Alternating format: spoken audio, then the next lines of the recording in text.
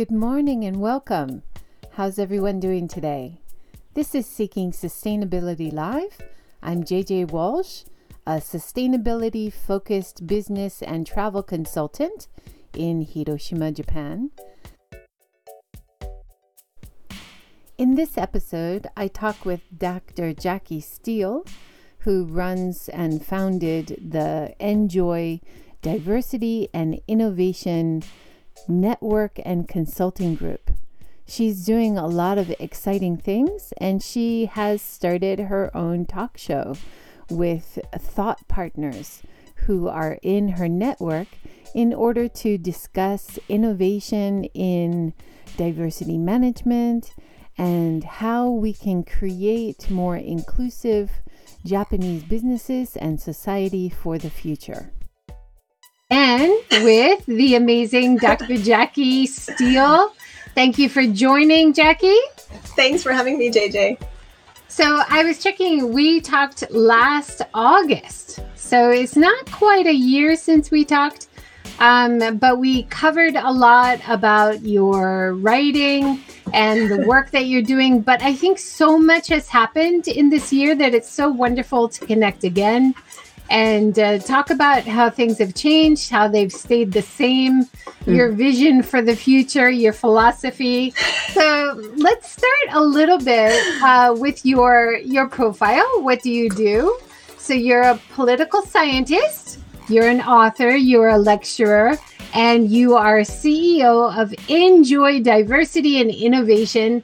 And you also have become a talk show host, which is amazing. So can you tell us a little bit about Enjoy Diversity and Innovation?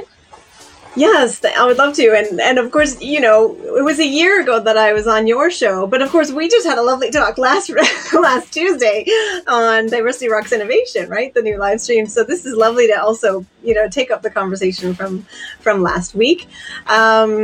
I think first off, Enjoy Diversity and Innovation. We are a blended boutique company that is looking to provide really high-level expertise on diversity and on Japan and diversity in Japan for senior leaders who would like to, in some ways, have a boot camp immersion into really understanding how we can build out diversity, equity, and innovation as a business strategy.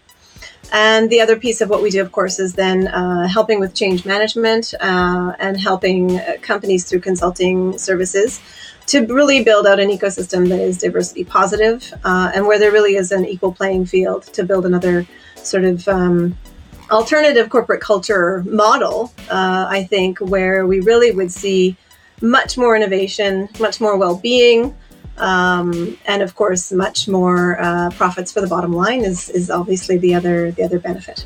So. Yeah, great. Before I continue, I'd love to give a shout out to all the wonderful sponsors of the Seeking Sustainability Live program. Thank you so much to all of you who have promoted the episodes, who have liked, who have commented, and who have donated to the Buy Me a Coffee page or the Ko-fi page, or joined as a member on Patreon or YouTube. Your support really means a lot. Thank you so much. Now let's talk first about your thought partners, because I think your thought partners for your business as well as for your talk show are kind of a interesting group of people that you want to use in kind of a networking way and for sharing knowledge. Can you tell us about the Thought Partners idea? Sure. And I mean, this idea has been evolving over the last 2 years. I learned of this concept of thought partnering. It was something that an executive coach out of Seattle, Izumi Yamamoto, was she put an offer to me. She said, Jackie, as you're building your business and as you're, leading your leadership journey, if you ever want to thought partner with me, just give me a call. Happy to do so. And I really thought, wow, that's a really interesting offer, and it's a really interesting concept, and it's, of course, a practice. And I thought I wanted to bring this practice into the core of the way Enjoy could be living and breathing a different kind of networking that is really demonstrating the value of diversity.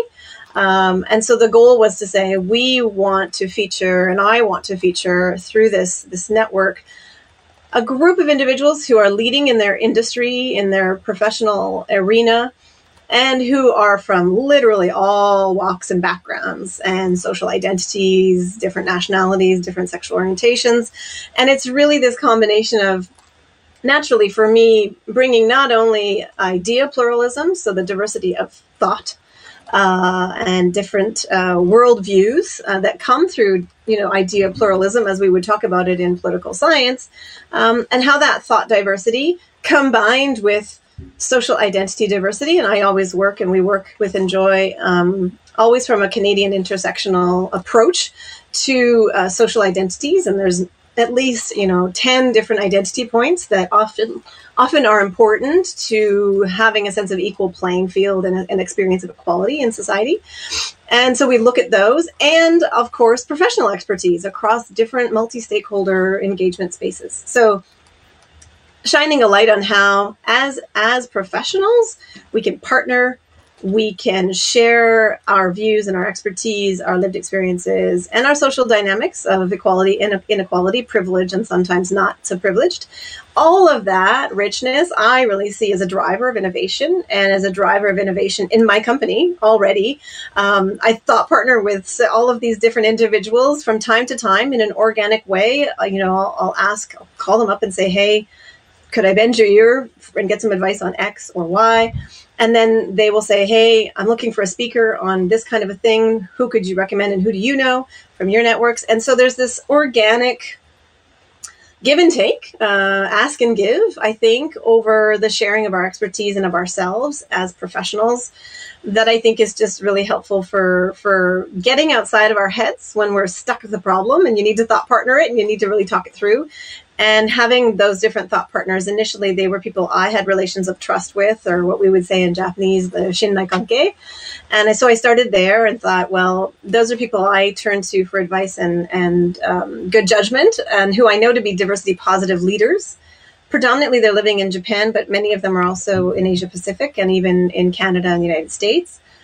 And I just think it's been a wealth of support. And then I wanted to be able to feature and role model and make visible all of these people are, rocking diversity, and they're rocking innovation in their own way in Japan or across Asia Pacific. And I wanted to make that visible as a value proposition and say, this is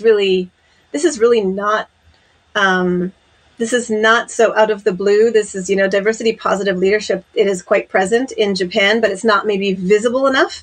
And I thought if I could at least shine a light on all of these leaders, who I think are thought leaders and thought partners, certainly, then we can change the attitudes and the conversation slowly about diversity in Japan. I mean, often people misunderstand Japan to be homogeneous because that's, the post-World War II mythology that has been built up around Japanese citizenship and Japaneseness. But in my experience, both as a Japan scholar, none of the research supports that view of Japan as a homogeneous society. The research really contests that actively, but the popular view is still that Japan is homogeneous, that there's not really a lot of diversity. And really, I think there couldn't be anything further from the truth. So really then shining a light on saying diversity is positive. It's already here in Japan. Let's find it and let's expose it. And I'm not just talking race. I'm not just talking gender. I'm not just talking sexual orientation. Really, it's a really broad reading of how diversity manifests across a population and across a country. That's so interesting and so important to be shining a light on and talking about in many different ways. I'm just showing some of the events that you have been a part of in the past, because I notice a lot of the people that you are in these events with in the past have become thought partners. So yes, that seems to maybe have informed a lot of your ideas for the idea of thought partnering and for getting these people as a part of your team. So it's great to see this kind of historically for you. Well, and to be honest, I found these individuals and then had these amazing mind melds, and COVID, in that sense, made the world a lot smaller. And so I would find these individuals and I would reach out to them on LinkedIn or in different spaces. And I would say, I'd love to hear more about what you're doing. And then we would have a wonderful mastermind conversation, and I would invite them to be a part of the Enjoy Thought Partner Network. And what that meant was then when I was curating events, and I would be thinking, okay, for this, Global Summit event, if I want to be thinking about challenging stereotypes on 6 different fronts in the way that we show up and who I invite, which of the thought partners do I want to put in combination? So it was actually that they were thought partners first. And then I had this wealth of individuals, and I knew all of their deep backstories because we'd had the mind meld over these long conversations, these rich 2-hour conversations. And then I could say, oh, wow, like this person's view on masculinity put together with that person's view on accessibility and this person's view of nationality and hybridity. And then I could imagine how we would really roll out a showcasing of what intersectional diversity can accomplish and how we can challenge stereotypes, but in a really positive way. And so I would choose certain people. Oh, you're a foreigner in Japan, longtime foreign resident, and you speak Japanese, but you're a foreign resident. I want you to be the Japanese speaker for this panel. I don't want you speaking English. I want you to intervene in Japanese to challenge the stereotype there. Or, you are an expert in this, but let's talk about only that, and let's not talk about the fact that you might have a disability. And people will know you have a disability, they can see it, but we're not going to talk about it because we don't need to talk about it. We need to talk about your professional expertise and how you show up as a professional. And so there's different ways that then I could see, this is really exciting to put these different thought partners in dialogue. And then they would meet. And then they would be like, wow, I really learned a lot from that person. And so, for example, Shu Matsuo Post, then I could introduce to Jake Stika in Canada, Vancouver, and then they could pursue conversations on masculinity and how men can be, agents for change. And so then all of these little flourishing magic happening across and in between thought partner collaborations that can come of the next steps of the thought partnering, that it's not just me to these individuals, but it's also them within each other. But it's all very organic and unstructured. I'm not trying to curate it in a way, because I think everyone in this network is absolutely, running full speed, 150% as different career people with families and with volunteer roles. And so they've got multiple things on their plates. And my goal is to sort of say, when they feel that organically there's something there that they want to explore with someone or with me, then the magic will happen. But it's not forced, because everyone's really busy and the pandemic has taken a toll. And I don't want there to be any sense of obligation or, you have to participate in certain ways or other ways. I want it to really be a sense of they're there and they have your back. If you want to explore them, there may be a safety net. If you're looking for advice on something, if you want an introduction, that's great. If you don't need any of it at this time, that's totally fine too. And each person, I think, weighs in and uses it in a different way. So that's part of the diversity of praxis too, diversity of tactics. That's awesome. Thanks, Louise, for joining. Louise is very active on HAPS, and she's a tour guide in Auckland, New Zealand. Oh, wonderful. She introduces so much diversity and innovation from her area as well. So it's great she could join. Thanks, Louise.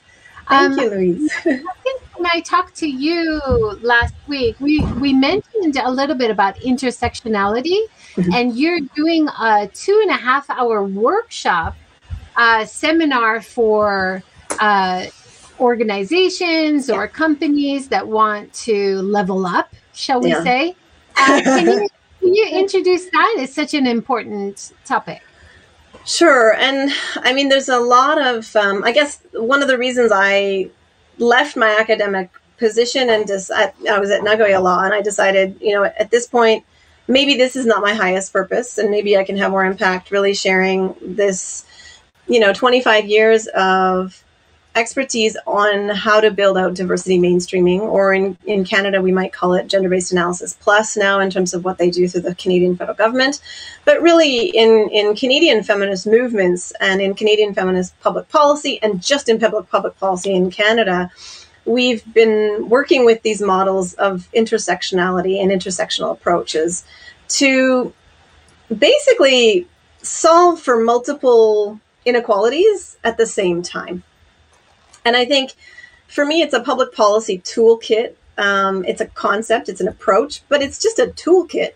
And it's exceptionally efficient and evidence-based. And because we can think and you map out basically, and I'm trying to help companies and also policymakers in Japan who are interested in the Canadian model, think about what is the value added of saying, rather than take a single issue, because we don't live single issue lives. We have complex lives and integrated diversities.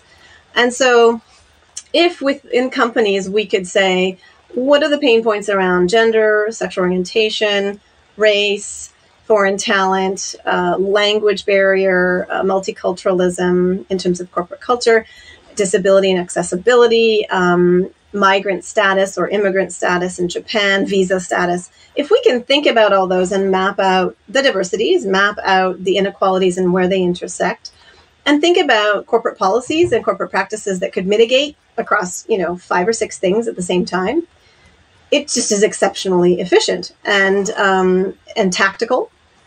And it allows us to really develop more holistic well-being for the employees in the system, and for the employees, not just for women, not just for people with disabilities in a silo separate from everybody else, not just mothers in a silo from everyone else. In some ways, it helps us correct for what I see to be often the misdiagnosis of the problem. And if I take, for example, caregiving or the mothering question in Japan, gender is taken to be so cross-cutting, and it really is, but it's not necessarily gender or sex. It is really the caregiving and the mental burden and the emotional burden that comes with all of household running, caregiving, school liaison and communications and volunteerism. But caregiving is not just about those elements. It's also about elder care.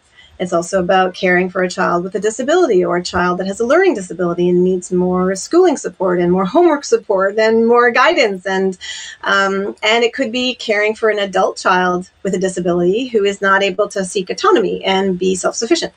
Those are all the range of caregiving issues that I'm not seeing companies tackle holistically necessarily, because they might be tackling it through a misdiagnosis of, oh, we have a woman problem, and if we want to support women, then we need to solve their mothering issues, so let's give them flex time. And so we get a flex time policy and we solve for one little small issue, and then we tick a box and we say we're done.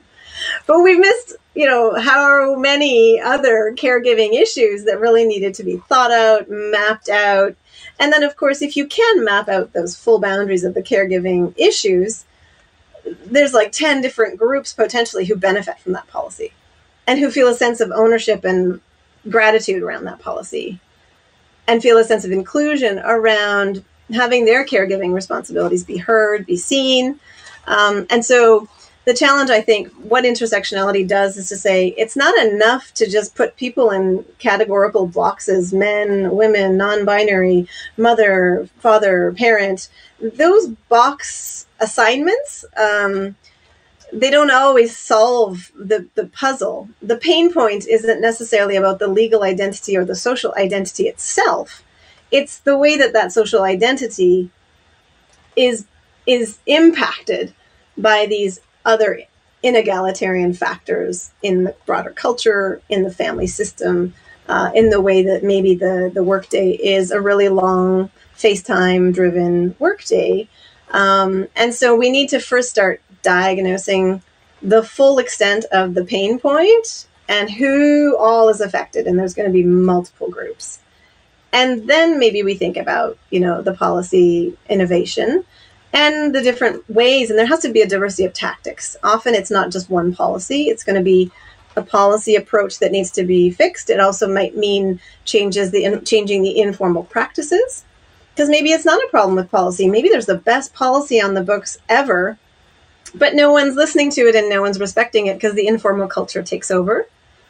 And it's actually the culture that's the problem. So there's a diversity of tactics that then when you're doing change management, you need to mobilize to actually have the diversity positive ecosystem be, yes, the rules of engagement around the policies are laid out in an effective way with intersectional diversity, but then implementing it right through to the grassroots and to challenging the informal in unequal ways in which it's the informal cultural pieces that also need to be adapted. So it's never one tactic. It's never a simple box tick for one group and then we're done.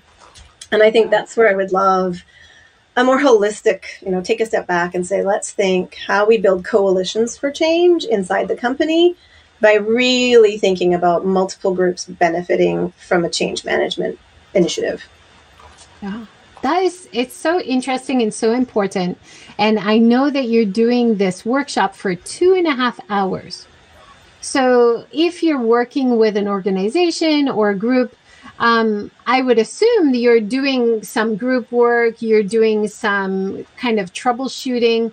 What's the demographics of your organization? Let's think about what the intersectionality might be for your staff or your group in particular. Is that the kind of tactic for this kind of session? You said up to 25 people. Well, right? There's two. So right now, I think the one that you're referencing is the one that's on the website currently and been made available. That one is more an introductory level, introduction of intersectional thinking as an approach to helping your people systems change paradigms, change from, thinking about people in silos, in different identity groups, to helping the leaders in a team or in a company, first off, understand diversity and reframe diversities, plural, as impacting every single individual in the company. That's kind of the Intersectional Thinking 101 introductory course or workshop, I should say. And it's very applied. It's very hands-on. It's participatory. It's experiential. It's fun. Obviously, we want everything to be enjoyable, because otherwise I think people don't learn things if it's not fun and enjoyable. We use music. We use, activities that are participatory. We do report backs. We do small group breakout. And the goal is to really have people first have a whole bunch of aha moments about themselves individually, about their complex diversities, so they can then start reframing. Okay, they actually now realize they individually have probably 10 identity points that really matter to them and that they hadn't really thought of. And they hadn't really thought about whether their own identity points and their diversities were being supported or not supported at work. And this is true for the men in the room and for the women in the room and for non-binary people and for foreigners and for Japanese nationals and for, various different individuals. What's so fascinating is they have these aha moments about their own diversities. And I think we have to start from the individual and the personal. And then we move to the people systems in the second workshop. And for the second workshop, it's for those leaders who really want to build this as a critical thinking tool into how they troubleshoot their people systems, how they troubleshoot and build inclusion into how they design their meetings, how they design their policies, how they design for initiatives, and how they're thinking about really building coalitions for change around a given pain point that they might be having in the company. So the first one is more people individual approach to help them really understand the concept itself, because there's still not really a lot of people who grasp even what intersectionality would mean for themselves, or what does intersectional diversity mean, and why does it apply to every single individual. And that's the very first realization and paradigm shift I need first to really be developed rock solid. Because then it's no longer an issue of, this initiative let's make an initiative for women. You would never do that route. You would never choose that ever again as your approach if you understand intersectional thinking. And later on, if you want it for senior leaders or for HR, learning and development, there's another workshop where we can do that as a troubleshooting of the pain points that they might be having as a company. But often that gets into more the consulting side too. And some companies don't want to be having those conversations unless it's a bespoke workshop in-house only for them, because they don't want to talk about their pain points as a company, right, in a broad workshop that could involve different participants. So the one that's sort of B2C is the one that you put up there, and that's more B2C. I also do offer it bespoke for the company in-house to help their people shift out of, I guess, unconscious bias training has become the buzz go-to But I guess the challenge is it's not necessarily moving the dial to change the paradigm that people are using to think about how does that impact the way they see their relations of solidarity with which other groups in the company. How do they build solidarities with multiple groups? And then how do they think about building a workplace and a shared space of work engagement that supports multiple diversities? I think that working on individual bias or unconscious bias, sometimes it's just awareness raising, and awareness raising is never bad, but it's not a systemic intervention. It's not a change management solution. Yeah. We can be educated, and I always remember the campaign that was done maybe it was in Japan or maybe it was elsewhere, but the idea where you would walk into a hotel and they would have all these posters everywhere. Turn off the lights, turn off the lights, turn off the lights, turn off the lights, save energy. This is ecosystem, eco-friendly. Turn off the lights. And they, educate the individual, the bias in the individual. Let's educate it out of them. And everywhere before you go out the door, like every single possible sign. And still people would walk out and they wouldn't turn off all the lights because it's just a hassle and it's mendokusai, right? People are lazy. And so people would fall back into their bad habits and they still wouldn't do it, right? And so you can educate till you're blue in the face, but does it actually lead to a systemic change that solves the problem and the pain point? Maybe not. And so what did business hotels do? They initiated the key, right? The key in the electricity socket. And so when you want to walk out the door, you have to take the key out and then poof, the power goes out. Yeah, no, it's a systemic intervention, right? There's wonderful solutions where you don't have to hit the problem head on, right? Right. And so this is where I think. Good day, Ross. Ross has joined from Australia. Nice to see you here. One of the great examples that I came across way before COVID was with Mazda cars in Hiroshima. And they developed a strategy to save energy. And in the meanwhile, they discovered they had solved a lot of problems for diverse groups in Mazda.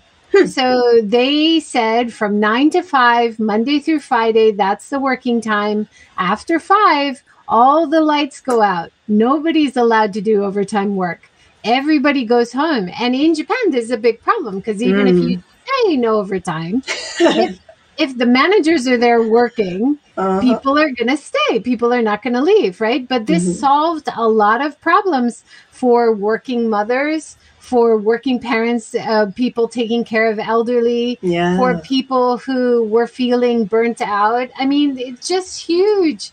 Problem solved across a wide range. So when I think of intersectionalities, problem solving, I think of things like that, right? That's a beautiful example that cuts across, those issues around social inequalities or social identity group, the pain points that we feel, but also across, how do we build a sustainable system with our ecosystem where we're being energy saving. I mean, if you think about it, I can imagine, that then Mazda's also saving a lot of energy consumption for those times of the days, all, keeping the lights on until 11 p.m. with very low productivity rates happening during that, 5 p.m. to 11 p.m. time period. So what a waste, right? And so you can think about sustainability not only across your people systems, but also across your sustainability goals in terms of environmental, sustainability as well. So the ESG conversation for me is really exciting because we can think about the environmental side, we can think about the social justice or the equality side, and we can think about our governance processes, transparency, accountability for our governance, and diversity on governance as well as a holistic, fully complete intersectional perspective as well. And I think once we can first develop really good education and literacy around why thinking intersectionally, even around just social identity groups and caregiving roles and broader societal roles that can lead to inequality inadvertently through just past cultural ignorance around those issues. If we can get knowledge and awareness and familiarity of that way of thinking holistically, systems-based, ecosystems-based, then it's, of course, natural to also think about it ecosystem-based with environmental concerns as well for all the kinds of work and the passion that you have as well for sustainability. But so far, again, everything's in silos. And that silo approach ultimately is not very effective. And I know certain people will say, well, you want to tackle one thing and do it right before you can move on. But at the same time, then you're obviously saying, I'm going to solve for this part of the pie, when really this part of the pie is the pain points are originating from like the whole this pie. Everything is how can we really not do the broader analysis? And I don't think we don't solve everything at the same time, but you start from the broader analysis. And then you make some value decisions and say, okay, we have, maybe we have 6 different core pain points as a company. Which one can you move the dial on fastest with the least amount of resources for the best amount of well-being and profit savings? And then there's really a value judgment that the leadership team sits down and says, which do we want to tackle first and why? And those are political choices. I'm not going to beat around the bush about that. When you have 6 different, people problems, inequality problems, and you choose which one is best for your company building and your business strategy and your branding and affecting the most people, those are political choices. They're principled choices that need to be weighed in with the corporate philosophy, with how the company and its leaders want to show up in the world, and where they can put their resources to move the dial in certain ways that supports the company's sustainability and also their people systems sustainability. And I think we need to, be eyes wide open about that and not think that it's not a difficult decision as well. It's a principled decision, but it's also going to be slightly political, and it's going to be very affected by the economic bottom line too. And that's what leadership requires. And so presidents and corporate boards and the leadership team needs to step up and say, okay, where do we stand on this? And what are we willing to show up and say we want to do as a company for our legacy? Because if they're there for the long game, then I think they can make those decisions and feel confident in them, that they will get as far as they can, as quickly as they can.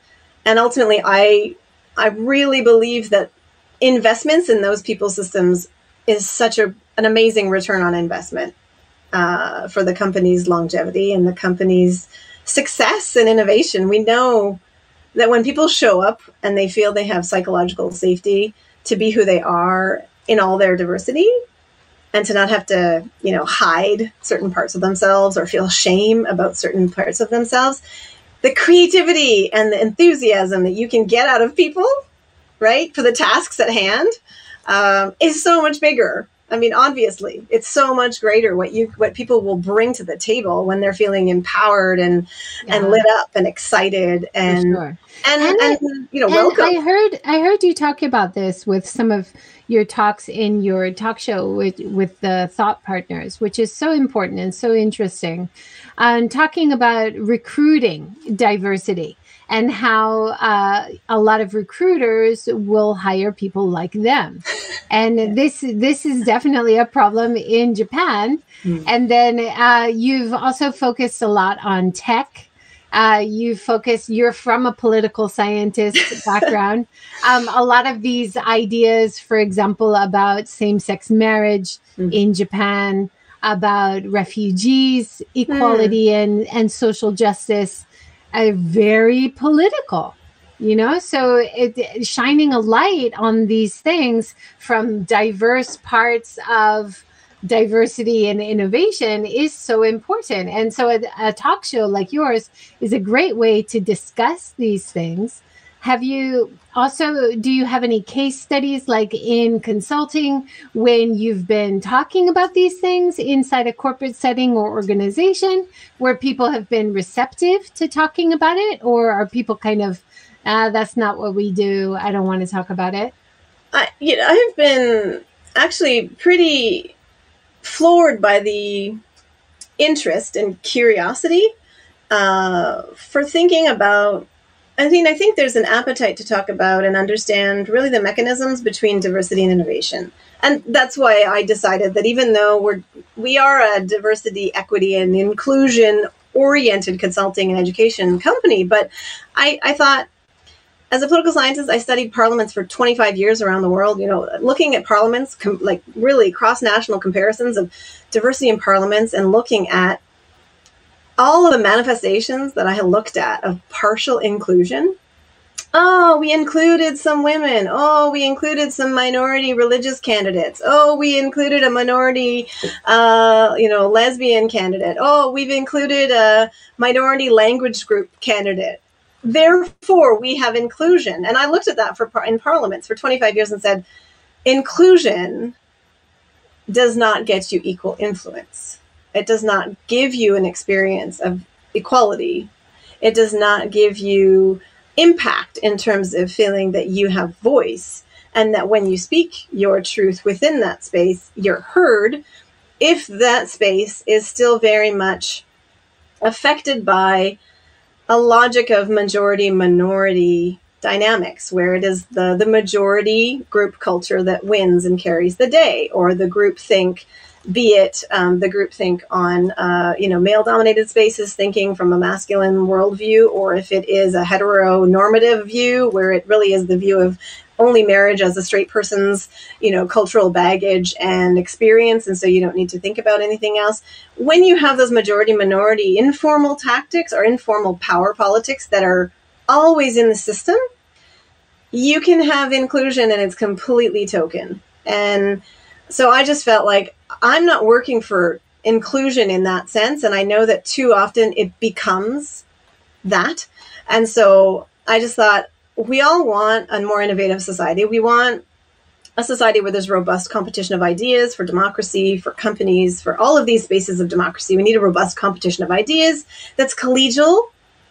That's not antagonistic. It's not, I hate you because you have a different idea. It's like we have the possibility of an exchange of ideas that is positive. And so I think when people start thinking about why we value democracy as a model of government that creates space for minority views to be heard and to be not attacked as the enemy, I think we want to create that dynamic in having corporate cultures where there isn't a groupthink that makes the oddball or the black sheep really sort of, vilified and then suffering, bullying and marginalization and harassment because they're the black sheep at work. So when we transpose those ideas of why we want to protect space for difference, that you could always be, anybody can be on the receiving end of being scapegoated or being the black sheep, right? Or being the oddball out or being the person with the wrong opinion.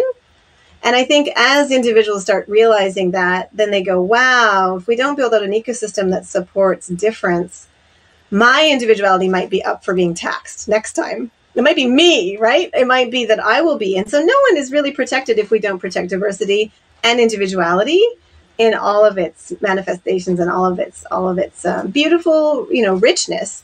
And so when I sort of bring it back to that political philosophy, and I talk about that with certain, when I speak with not only with corporations, but also with policymakers and others, I think there's kind of a sigh sometimes to say, we don't really talk about democracy anymore, do we? We don't really talk about why there is this connection between supporting individual rights, supporting respect for diversity and difference, and freedom. And why that's actually why we choose democratic self-government as the best model of, or the least worst model of government. And that's why we think it's better than communism or authoritarianism or other models of government, because we think that each individual has a fair shot of being heard and building coalitions for change with others who think like them. And saying, I want to live in a country that the togetherness is shaped by these values of equality and these values of respect for individuality and difference. And when you get those coalitions for change and people can be a part of that, it's exciting and it's positive.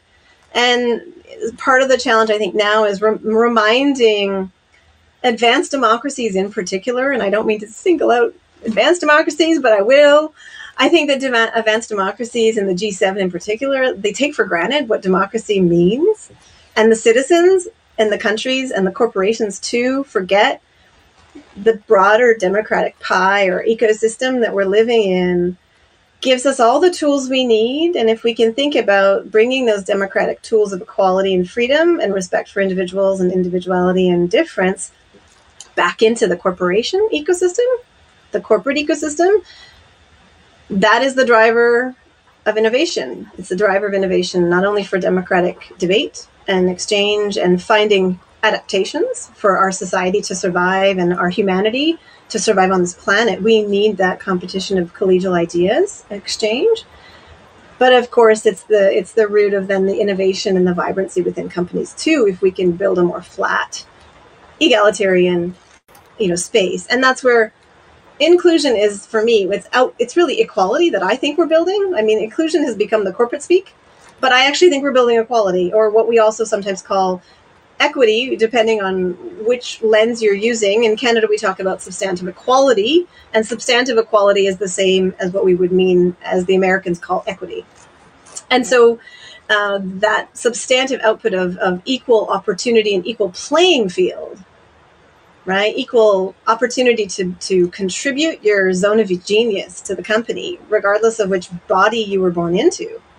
Yeah. I think that's what we're missing as the conversation, to get people to go a little more deep and philosophical a little bit, but then come back and let's be pragmatic and let's implement. Let's implement, because the devil's in the details of the implementation. It's so hard and it's so complex. And in many ways, when I think of inclusivity and diversity and innovation, I think of what's missing visually, that we don't have representation. So we can't even take a step towards inclusiveness or diversity because everybody looks the same. It's run by old men. And that's not only in Japan. We're seeing this around the world. But I'm so encouraged, like talking to my sister yesterday about in the boardroom, she's starting to feel more on an equal level in conversations, even at the upper levels. So she's starting to see progress, even in Japan, where we still see a lot of manuals. And yes. I think we talked about this as well, how a lot of talent is moving overseas, mainly because of this lack of inclusion in the process or having your voice heard. Lack of equality, right? I mean, people realize, and I think, the challenge for Japan, if the ecosystem is not, at some point people decide, if I make an investment in this space for my career and for my next 10 years, will I be supported back? Will this corporation support me back? Or will this society give me the opportunities I need and have the playing field and the basic infrastructure, what we would call equality architecture, maybe in political scientists? Like, is the core architecture of the society building equality by intention, not by accident? You design it, right? You design for equality and you design for equity. If the ecosystem is not ripe and if it's not ready, and if the company also isn't mitigating against the societal, problems, if it's gender equality in Japan, a lack of inclusion and lack of recognition of LGBTQ and same-sex marriage possibilities, if it's a lack of dual citizenship in Japan, as you're looking around, if we're thinking about global talent and the fact that, global talent is being sought out in Singapore, in Hong Kong, in the United States, in Canada, in Europe, where does Japan fit within that competition, broadly speaking, worldwide? And where does the lack of societal architecture and infrastructure for equality make the society harder to choose and want to choose to move to? And then also, if the companies aren't severely mitigating for those lacks in the broader culture and societal and legal basis, then why would you go to that company and live in that and work for that company specifically in Japan? And so this is the broader global competition, right? And when we're talking about, I tend to not talk about, I know they talk about talent recruitment and talent management, which sounds to me still very top down. I think we're in a dynamic of diverse talent mobilization where talent mobilizes itself and decides where it wants to live and where it wants to thrive and where it's going to really be able to make good investments in a society that gives back to them and good investments in a corporation or a company or a lifestyle that supports their happiness and their freedom. And I think this is where Japan has some really key changes to make, I guess, and in terms of wanting to be competitive as a host society.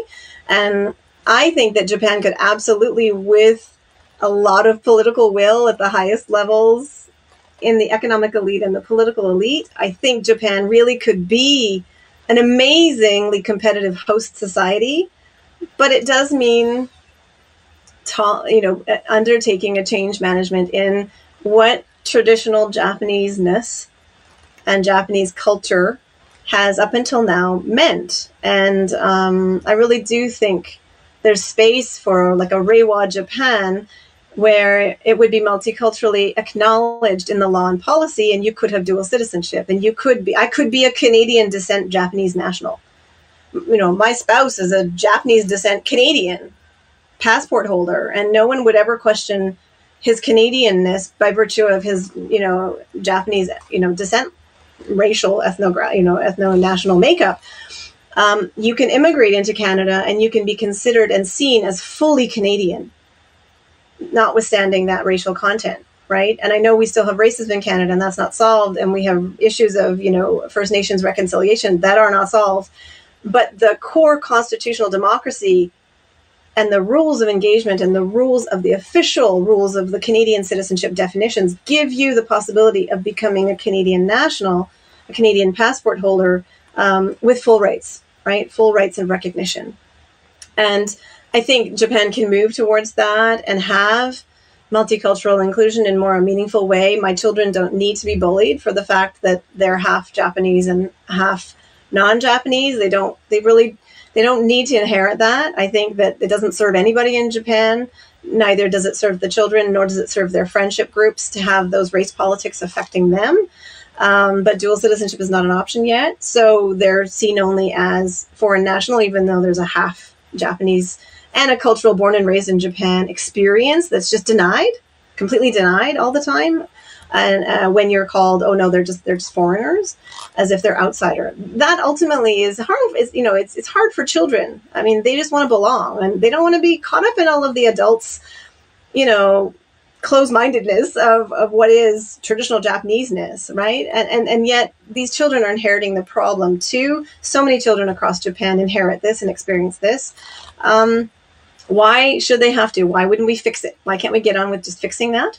And I think it would make, Reiwa Japan it already is a vibrant, sociologically vibrant, but it would make those individuals bring their full talent to enrich every part of Japanese society. Right now, there's certain jobs where you have to be a Japanese national to hold that job in Japan, which means none of the foreign nationals and none of the immigrant descent, unless they naturalize, none of that talent gets to enrich any of those other, kinds of jobs in terms of the national government, the policy-making space, the bureaucracy, running for electoral office. None of those ideas can flow in those spaces because it's a nationality requirement. And without dual nationality, I think it's unfair to make children choose, that, you have two inherited legacies of rich cultural background. Pick one, because we won't want to let you have both. Why wouldn't you want them to have both? That's, of course, such a benefit for children and a blessing. And so many international families in Japan, I think, are struggling with this during COVID. You have one parent Japanese national and one parent non-Japanese national, so you can't go home to check on your own parents or your in-laws because one of your spouses can't get back into the country, right? You're not a citizen. So one parent, and the children can get in and out easily because they have nationality, but one parent is the oddball out, left out, and so can't have freedom of mobility to check upon their family during COVID. This has really been a problem, I think, for Japan as the only country within the G7 who stood out for not having sort of even recognition for permanent residents in Japan to have that mobility, right? Richard here says his kids never experienced any bullying or bigotry, etc. And I think I could see that about my kids as well, that we are completely white. We have no Japanese blood in our family, but yet our kids born and raised here. But it's for my kids, it's more identifying as Japanese because they speak Japanese just like any Japanese child growing up here. But they will never be Japanese. Officially, they will never be allowed to vote. In the government during coronavirus, there's discussions about whether international residents should be allowed the vaccine or not. There's discussions about whether international permanent residents should be allowed the subsidy or not. I mean, these discussions really need to be worked out if you want people to stay invested right. in your country, right? Well, and I hate to, keep coming back to democracy and the democracy piece, but, as a Canadian growing up, the core debates that happen around, the American Revolution and the revolt against, in France, and even, the decision to get local self-rule is this idea of no taxation without representation. Why can you cannot tax a people that you deny political representation and political voice in the system. And so this was part of the whole revolt, right? The American, revolt. And even in Canada, you had this resistance against the Crown to say, you cannot just keep taxing us and govern us from top down. We want our own parliament. We want our own electoral assembly. We want to have the rules and the taxation to really be managed by a local self-government philosophy. Otherwise, you shouldn't be taxing us. You shouldn't be taking funds away. And I always come back to this and think, well, Japan is happy to tax, right? And expect all of the same responsibilities to be held by permanent residents and foreign residents. But the full rights to political inclusion and representation are not forthcoming. And so from the perspective of democratic philosophy, there is a gap in terms of the theory and practice of democracy when you are taxing and giving all the burdens of the law, but none of the benefits of political freedom and political voice. And that's a tension. That is an unresolved tension in post-World War II Japan that at some point will need to be tackled because it is an outlier country within the G7 on that perspective. It's an outlier. And it's not really consistent with the really philosophical tenets of democratic self-government and self-rule. Yeah. And we are not, for anybody listening, we are not saying Japan is a bad place to live. It's a wonderful place to live. We've been here for so long, right? We so invested in Japan. About Japan. That's why we're talking about it, because we want it to be better. This is not a slam on Japan. And I mean, people might say, go back to your own country. But it misses the point, right? Because I critique Canada as heavily as I critique Japan because I care so intensely about both countries being beacons of hope for freedom and for equality. And I believe in both countries' ability to be that beacon. And I think Canada does a beautiful job in North America and in the English-speaking sort of Commonwealth system as a beacon of freedom. And democratic freedom and democratic equality. I think we are doing a good job. We're building and we're intentionally building that out by design. It's a competitive advantage for us as a country. And I think companies have realized that and they go settle there because of that. I think Japan within Asia has so many great things going for it. I mean, public safety and, the childcare system and the parental leave. These are things that other G7 countries haven't solved yet, right? That Japan has solved first. And I just see, okay, there's so much more room to move the dial. And I wish for, given and having, been here for off and on 20, 25 years, I just think I really want to see that progress come. For all the Japanese women and men who I have worked with over 25 years and who I care about and who they feel downtrodden by it as well. They feel a sense of despair, and I don't want them to feel that and give up hope for their country either. I think that hope we need to keep protecting. Yeah. I remember we were traveling around China for 2 months. And maybe even longer. And we were traveling by train. And even buying a ticket, this is a long time ago, even buying a ticket was so frustrating. You had to go up to the booth, wait in a long line, go up to the booth, try to say something really difficult in Chinese. And often your money was thrown back at you and you had to start again, doing it over and over. And I remember saying to some local Chinese that we met, that we were talking to, really nice people, having a great conversation. And we were just saying, we're just so frustrated traveling around. It's so difficult. And they said, what do you think it's like for us? It's like 100 times worse, And so I try to remember that in Japan. Of course, things are frustrating. And, I think for a lot of Japanese nationals, it's frustrating It's for them even as well. more. But it Yeah. seems worse because they don't have a passport to get go out elsewhere. to another country easily, right? So Yeah. there's a lot of frustration Or for they're locals or as they well. don't wish to leave their families. They don't feel Right, they should have yeah. to be separated from their families to pursue those, opportunities, or to have access to a job where they don't feel sexually harassed or, bullied because they're gay, or they don't, want to hide who they are or feel like they're not accepted, or just feel like it's a bloody long working day. Like, why do I have to work 10-hour days? Yeah. And why is that normal? Why would Yeah. that be a good quality of life? And why hasn't there been more movement in just really creating a more humane lifestyle? Because I think often I've spent so much time in rural Japan and in northern Nagano, and I fell in love with all of the older men and women who were my mentors 20 years ago when I was trying to navigate City Hall to find tactical ways of bringing new ideas forward for projects about multiculturalism or same-sex marriage or, gender equality or, the right for women and men to have separate surnames in marriage, the Fufubese conversation. And all of those, we were doing literacy building activities through City Hall for the population in Japanese.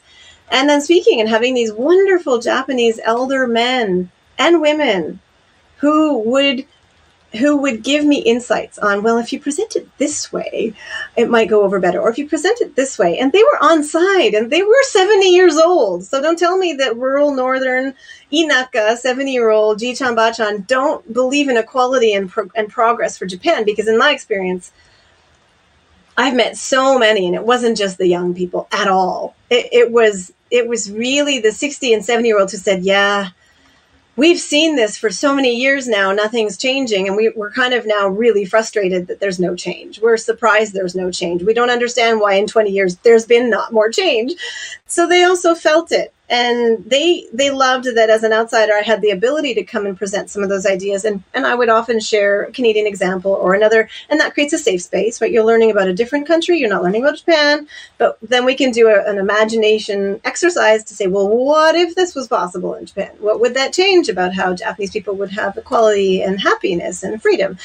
And you can have those conversations in a safe way. But those were the 60 and 70 and 80-year-old provocative grandpas and grandmas that I had the very deep honor of collaborating with, both, them within City Hall. They worked in City Hall and were my colleagues, but they were also citizens in the city telling me, oh, that Kacho, that division chief he's really narrow-minded. If you want to go around him, you got to do this. And they would tell me, right? They would tell me how to get things done. That's great. Right? Hey, if you can connect with older people in Japan, they're you've so got an amazing. in because So they lovely. are the majority as well now. So thanks for joining, Nazim. It's great to see you. He says, great to meet expats living in Japan. I'm an expat living in Italy since 1992. That's nice. Interesting. Yeah. I'd love to go to Italy. I know I keep thinking, with the pandemic, when am I going to get to go back to Italy? Travel right now, right? I know.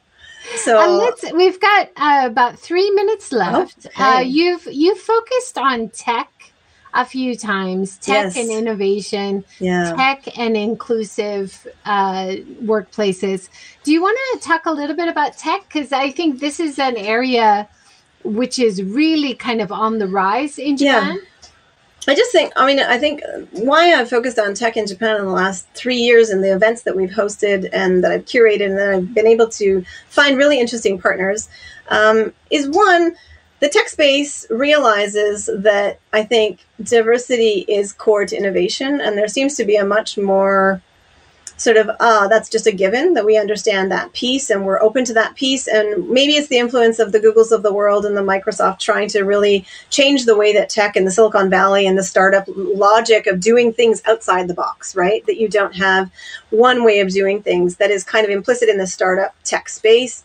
But also in, the shift to corporate cultures that are really praising all kinds of diversities. And I think that's where, for Japan, that's an opportunity for those tech spaces to move the dial first and to generate that this is, there's case studies or there's the JIRE, the past practice, that this is possible.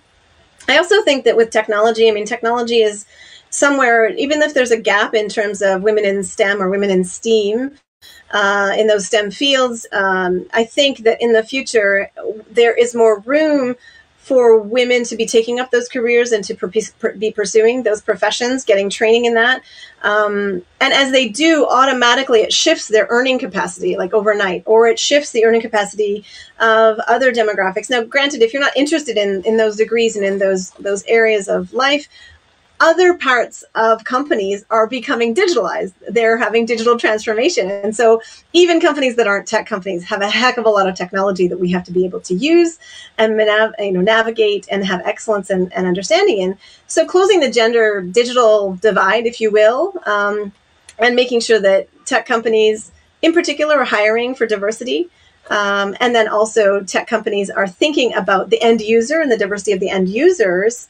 There's those two impetus, right? Where we're getting a different conversation around why it's not only a business strategy, an obvious business strategy for consumer user, and consumer perspective, but also in terms of that democratizing potential of technology. Now, technologies are also, if you automate everything and you build in the biases of humans into the AI, then the AI reproduces and exacerbates all the human bias to the nth degree, and it makes it that much worse. So we always still need to be having a human stewardship and a principled human stewardship of all of our technology and our AI, because you can't take out human judgment and you can't take out that piece of self-government that we ultimately, at the end of the day, there's always a principled decision that needs to happen around what is the ethics.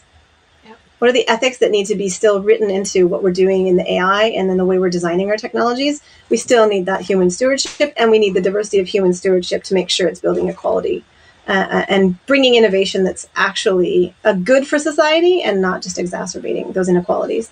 So I think it's a space of emancipation potentially, but I'm not, it really depends on how the humans use it. As with everything, right? It depends on how we use it.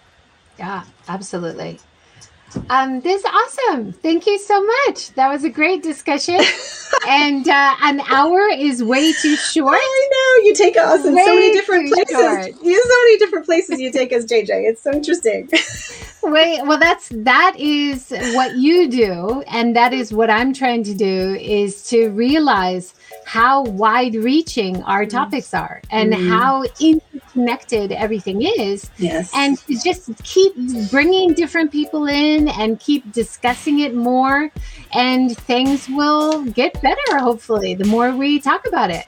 Yeah, I think we can, thought partnering like this. I think it's a disruptive practice of trying to just bring something new into the space and airing out different ideas of public discussion, intellectual exchange, policy exchange, new ideas, right? Just having different viewpoints aired. I think maybe again through podcasting and these kinds of lives, we're getting a lot more of that now. And to some extent, I can't keep up with all the live streams out there I want to watch and podcasts I want to listen to. But we're filling, I think, the public space. And I think the challenge next is to get those to be really public discussions. Yeah, definitely. And I love your approach to keep it positive and to try to look for little ways that we can improve. And that's my approach as well. We have to stay positive. There's so much negativity out there. Yeah. Thank you for all you're doing. You're doing a great job. Well, thank you for hosting me today. And I look forward to our next conversations. Yeah, absolutely. Thank you, everybody, for joining today. We had some great comments and questions. It was great to see you guys here. If you have any comments or questions, please write it below, whatever medium you're using, and we will try to respond. Thank you so much.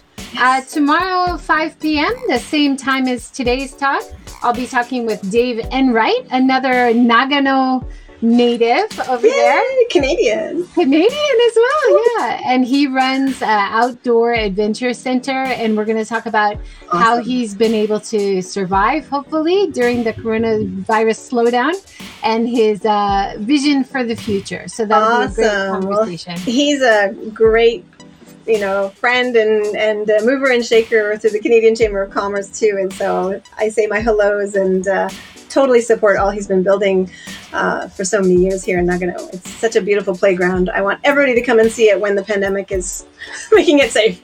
Yeah. Well, you've got such a great area and a lot of very enthusiastic, positive people making good things happen. So that'll be a great discussion tomorrow too. Great. Thank you so much, everybody. Have a great night. Take care. Thanks, Jackie. Thank you. I hope you enjoyed the episode today. If you want to learn more about the work that I do, have a look at inboundambassador.com. You can also sponsor the work that I'm doing on the YouTube channel, Patreon, Buy Me a Coffee, Ko-fi, or Haps. Have a great day.